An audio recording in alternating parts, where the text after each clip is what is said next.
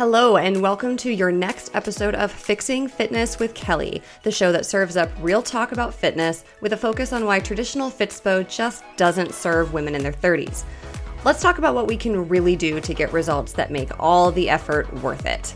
Get more on the website at kellymarieroach.com, including exclusive access to my head-to-toe mobility routine when you download my free guide to the 5 worst exercise cues in the fitness industry. And tune into the Kelly M. Roach YouTube channel for weekly videos offering fresh perspectives on fixing fitness topics.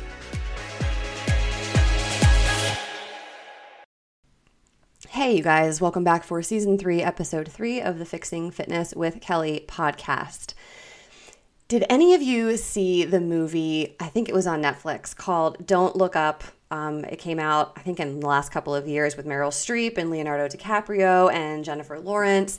And it was about the asteroid that Jennifer Lawrence found, and Leonardo DiCaprio was, I think, like her academic advisor or something. And so they went on this national tour. They went to see the president, trying to warn everybody that it was coming. And then they found themselves up against basically a big political campaign to keep the people from finding out that it was true. And at one point in the movie, Leonardo DiCaprio, he's doing a TV interview and he kind of loses it. And he screams, "What have we done to ourselves?" And when I was researching the podcast for today, I found myself thinking and feeling like Leonardo DiCaprio did in that moment. If you follow me on Instagram, you might have seen that I shared on my stories yesterday that I was having a hard time with this one because the subject matter I've found in educating myself about it has really been a lot more prevalent in my life from, as far back as 6th grade to now than I ever realized that it was. And I have a feeling for some of my listeners that you might find yourselves in the same boat. So I'm excited to talk about it. I think this is one of those things where as much as I prefer to do the happy podcasts and the fun ones and share things with you guys that you can get up and say, I can't wait to go and implement that, I think there are also sometimes these more difficult areas where we have to really look hard at our own lives and maybe be willing to do a little bit more work, things that are a little bit less performative and a little bit more down in the weeds and in some cases kind of shocking. So that is the subject matter we're getting into today. We're going to be talking about fat talk, which was a topic that, or a phrase rather, a terminology that I had never heard of until about 2 weeks ago. So we're going to get into that. And I do want to offer just a trigger warning, an opportunity for anybody who thinks that they might be triggered by this topic. Feel free to click off, go and check out one of our other episodes to listen to today, and join us again next week. So without further ado, let's go ahead and get into Season 3, Episode 3, Fat Talk. A little over a year ago, I was at a networking dinner. The ratio of men to women was disappointing as always, and very much like at a 7th grade homecoming dance, I found myself off to one side of the room chatting with the women near the bar. The handful of women I was speaking with included high-powered C-suiters, directors, and administrators, an intelligent, diverse, and highly skilled group to be sure. But the topic of conversation left me stupefied. They were talking about their diets. In particular, the devastating effects of binging on breakfast cereal and snack bars.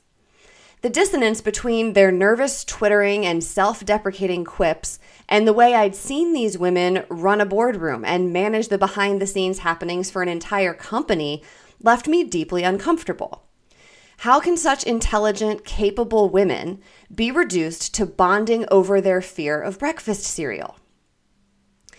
I didn't know until very recently that the scientific community has given this behavior a name and studied its impacts in depth.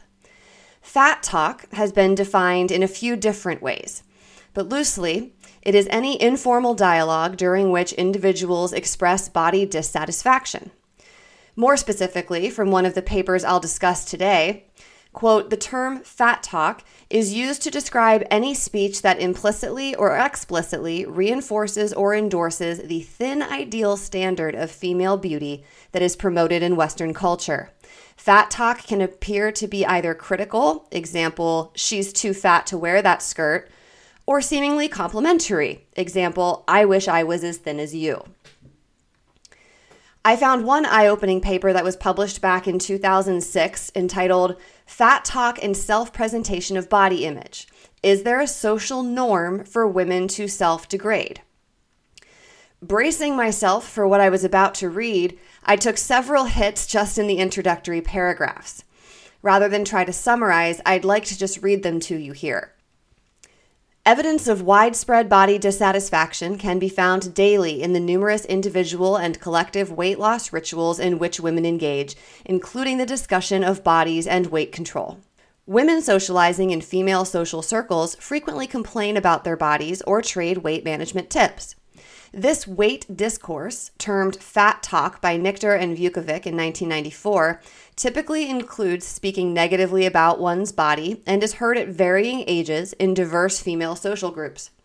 Fat talk has even been documented in female athletes who paradoxically seem to have a positive body image. In this context, fat talk is a means of engaging or joking with the team and eliciting validation from team members.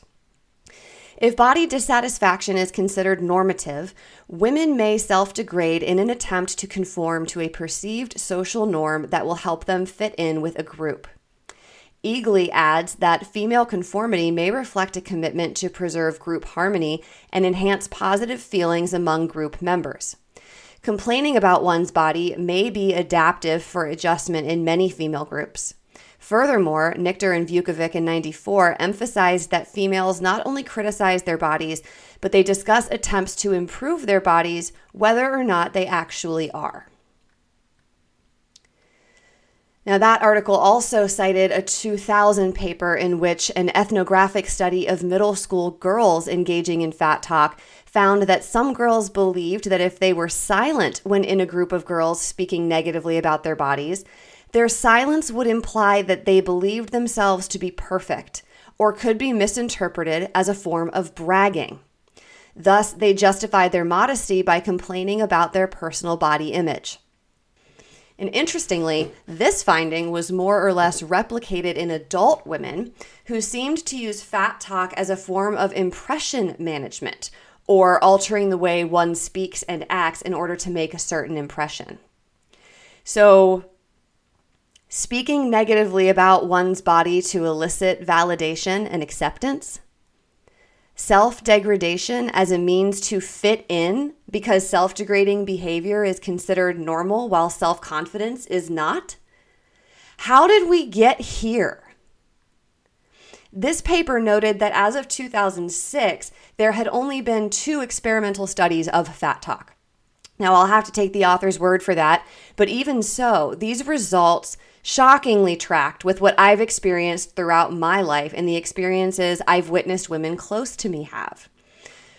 What these papers invariably found as well was that despite all of the social reasons given for engaging in fat talk, women who either engaged in or were exposed to fat talk walked away feeling worse about their bodies than if they'd engaged in or been exposed to neutral topics of conversation. So women are routinely, from quite a young age, engaging in behaviors that make us feel like crap because we feel like if we don't, we're going to be ostracized. And ostracized by who, you wonder? The papers I reviewed didn't come right out and say it, but reading between the lines and drawing from personal experience, I'd have to say we're primarily concerned with the opinions of other women. And before you rally the troops with loving and inclusive battle cries, stop and check yourself. Because even if you haven't outwardly shamed someone for their food choices or the way they dress or whether or not they exercise, have you ever thought it? Have you ever privately judged a woman who is confident in her body and doesn't engage in fat talk with others? Consider the networking dinner experience I shared at the start of this episode. I will fully admit that I succumbed to the urge to feel included in the conversation. Even trying to couch my statements in motivational reassurances about their bodies, I was still engaging in fat talk. And I've also found myself in situations where I've been the person who tries to steer the conversation away from fat talk and took abuse for that too. If I remember correctly in one particular situation, the direct quote was, You have a thigh gap, so you don't get an opinion. For all of the girl power that seems to be taking over in 2023, there's a lot of insidious behaviors that we're ignoring, and it's doing us a lot of harm. Another paper stated, quote, research indicates that body dissatisfaction is correlated with and often predictive of both physical and mental health problems. Fat talk, a well-studied form of body image talk in adolescents and university-aged women, has been implicated as contributing to body dissatisfaction and mediating the relationship between body dissatisfaction and other mental health problems. So, in addition to creating a bizarre sort of social pecking order, the body dissatisfaction we experience after being exposed to fat talk may even go so far as to cause mental health issues. The hypocrisy of championing mental and emotional health and well-being while still engaging in fat talk can't be denied. And if all of that wasn't bad enough, a study published in 2013 took this a step further to analyze the impacts of old talk, which is a lot like fat talk, but the dissatisfaction with one's appearance is age-related instead of weight-related. The authors highlight youth as another dimension of idealized female attractiveness, or for our purposes, simply the young, thin ideal. The results of that study found that, quote, women who reported greater levels of fat talk and old talk were also more likely to report higher levels of thin ideal internalization, self-objectification, appearance aging anxiety, drive for thinness, and eating disorder pathology, as well as decreased body satisfaction. That paper also discussed how which dimension of the young, thin ideal women focus on seems to evolve with age. While women are younger, they are focused on the thin ideal because youth is still on their side. Middle-aged women seem to get the shortest end of the stick, equally preoccupied with youth and thinness. And as women age, they become more concerned with youth than thinness. So basically, our cultural obsession with standards of youth and thinness has us set up to fail at every age. As of 2023, only 3 studies had examined the effects of old talk, including the one just mentioned. While these studies all found correlations between fat talk and old talk, they also implied that old talk may be its own beast. That is, engaging in fat talk doesn't necessarily mean that someone is going to engage in old talk, and vice versa. A 4th study was just published earlier this year in May of 2023, which sought to more closely examine the association of engaging in fat talk and old talk with body dissatisfaction, eating disorder pathology, depression, and other mental health and health-related quality of life indicators in adult men and women. What they found was that in women, fat talk and eating disorder pathology, body dissatisfaction, and poorer quality of life were all significantly associated regardless of age. Of these outcomes, old talk was only significantly associated with eating disorder pathology. This seems to underscore the likelihood that old talk is separate and distinct from fat talk and may therefore be cause for other concerns, particularly aging anxiety and poor body image among women as they age. I would like to see more studies on the interaction between the social norm of self-degradation seen with use of fat talk in the context of old talk. I've experienced conversations with women in their late 30s where they draw attention to how tired they look, how worn down they look, and how they're starting to show their age. And it always comes across as though they want their cohorts to know that they are aware of it so no one judges them for it later. A form of getting ahead of the joke, so to speak. So it wouldn't shock me at all if this was another variation of expressing body dissatisfaction just to fit in, which I think continues to be my biggest issue with everything we've discussed to this point. Fat talk and old talk are, in and of themselves, dangerous to our quality of life. But the fact that the primary driver for engaging in either of them seems to be our need to conform to a social standard is really difficult to swallow. How are we supposed to rise up and take control of our mental and emotional health and our physical well-being when our acceptance into society seems to demand that we do the opposite? Do enough women have to be brave enough to go first and risk the social ostracizing until enough of them have been pushed out that they can create a beacon of hope for the women who want to join them? Or is it simpler than that, and it's just the lack of awareness of the issue? I have vivid memories of fat talk amongst my peers as early as age 11. And throughout adolescence and early adulthood, it came up more times than I can count. But what I remember about those experiences was the way it either bonded you to other women if you participated or made you feel like the freak if you didn't. I was always in reactive mode, approaching the discussions from the perspective of social acceptance without ever really giving much thought to, one, what I actually thought about the topic, or two, how the topic made me feel. If we can spread the word and bring awareness to these things, is that enough to stop it? Or are the social norm and cultural ideal too deeply ingrained? If each listener shares this episode with just one other woman in their life, and each of those women share it with one woman, and so on, maybe enough of us will wake up to what's going on that we can actually do something about it. Because the social media pep rally for girl power is great, but only if we're continuing to do the work at the micro level and make real changes that support our growth and strength. Because if we're still pushing each other out and sniping over thigh gaps, then all the rest is just fanfare. I usually like to end these podcasts on a bit of a high note by maybe drawing more attention to a point that was made in the podcast that I think is particularly significant or interesting or actionable in your own lives. And this one just kind of catches at the back of my throat. I don't want to drag it out and harp on it because I think it's pretty powerful and packs a punch just as it is. So I hope that you found something in here that has woken you up to something, either, something that you are engaging in or something that people in your social circle are engaging in.